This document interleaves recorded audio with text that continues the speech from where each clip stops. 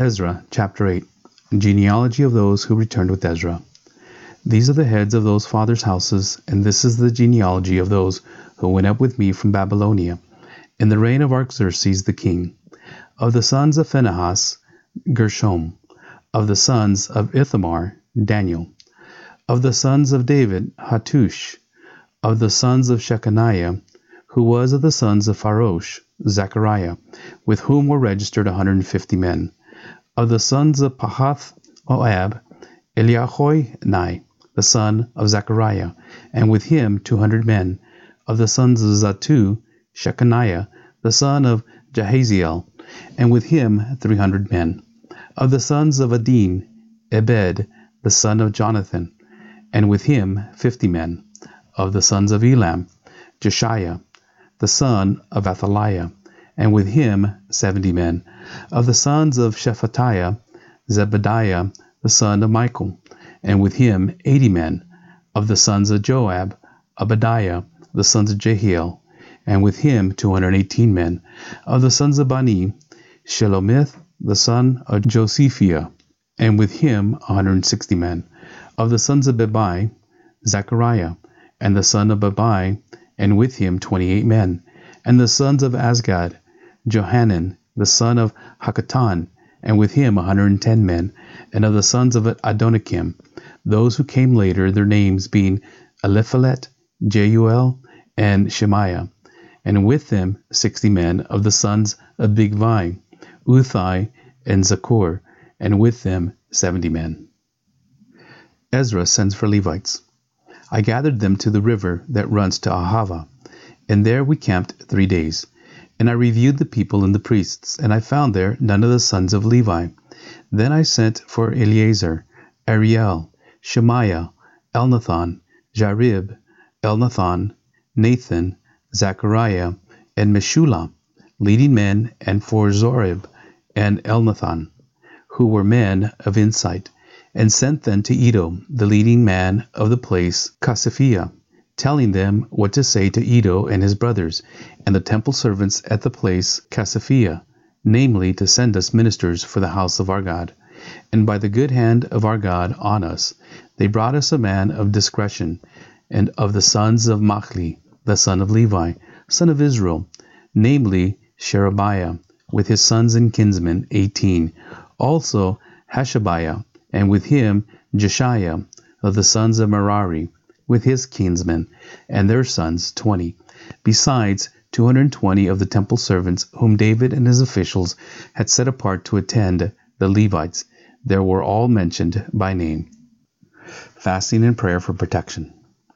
Then I proclaimed a fast there, at the river Ahava, that we might humble ourselves before our God, to seek from him a safe journey for ourselves, our children, and our goods.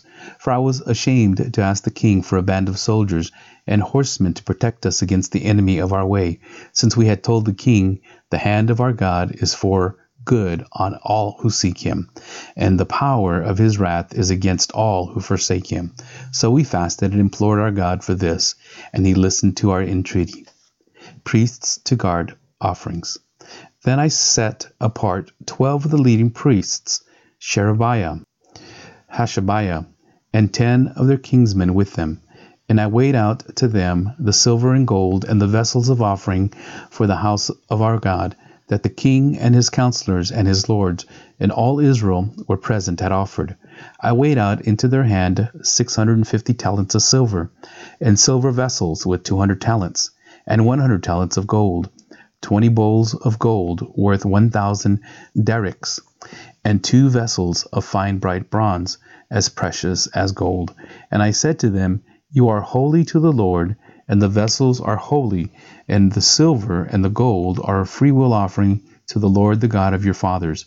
Guard them and keep them until you weigh them before the chief priests and Levites, and the heads of the fathers' houses in Israel and Jerusalem, within the chambers of the house of the Lord.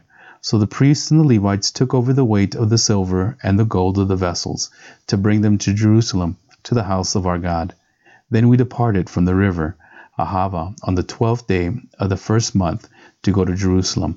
The hand of our God was on us, and he delivered us from the hand of the enemy and from ambushes by the way. We came to Jerusalem, and there we remained 3 days. On the 4th day, within the house of our God, the silver and the gold and the vessels were weighed into the hands of Meremoth the priest, son of Uriah, and with him was Eleazar, the son of Phinehas, and with them were the Levites, Jozabad, the son of Jeshua, and Noadiah, the son of Binnui. The whole was counted and weighed, and the weight of everything was recorded. At that time, those who had come from captivity, the returned exiles, offered burnt offerings to the God of Israel, 12 bulls for all Israel, 96 rams, 77 lambs, and a sin offering, 12 male goats. All this was a burnt offering to the Lord. They also delivered the king's commission to the king's satraps and to the governors of the province beyond the river, and they aided the people with the house of God. Chapter 9. Ezra prays about intermarriage. And after these things had been done, the officials approached me and said, "The people of Israel and the priests and the Levites have not separated themselves from the people of the lands with their abominations, from the Canaanites, the Hittites, and the Perizzites, the Jebusites, the Ammonites, the Moabites, the Egyptians, and the Amorites. For they have taken some of their daughters to be wives for themselves and for their sons, so that the holy race has mixed itself with the peoples of the land. And in this faithlessness, the hand of the officials and chief men has been foremost. As soon as I heard this, I tore my garment and my cloak, and pulled hair from my head and beard, and sat appalled. Then all who trembled at the words of the God of Israel, because of the faithlessness of the returned exiles, gathered around me while I sat appalled until the evening sacrifice. And at the evening sacrifice I rose from my fasting with my garments, and my cloak torn, and fell upon my knees, and spread out my hands to the Lord my God, saying, O my God, I am ashamed and blush to lift my face to you, my God, for our iniquities have risen higher than our heads, and our guilt has mounted up to the heavens. From the days of our fathers to this day we have been in great guilt, and for our iniquities we, our kings, and our priests have been given into the hand of the kings of the lands, to the sword, to captivity, to plunder, and to utter shame, as it is today. But now, for a brief moment, favor has been shown by the Lord our God to leave us a remnant and to give us a secure hold within the holy place, that our God may brighten our eyes and grant us a little reviving in our slavery.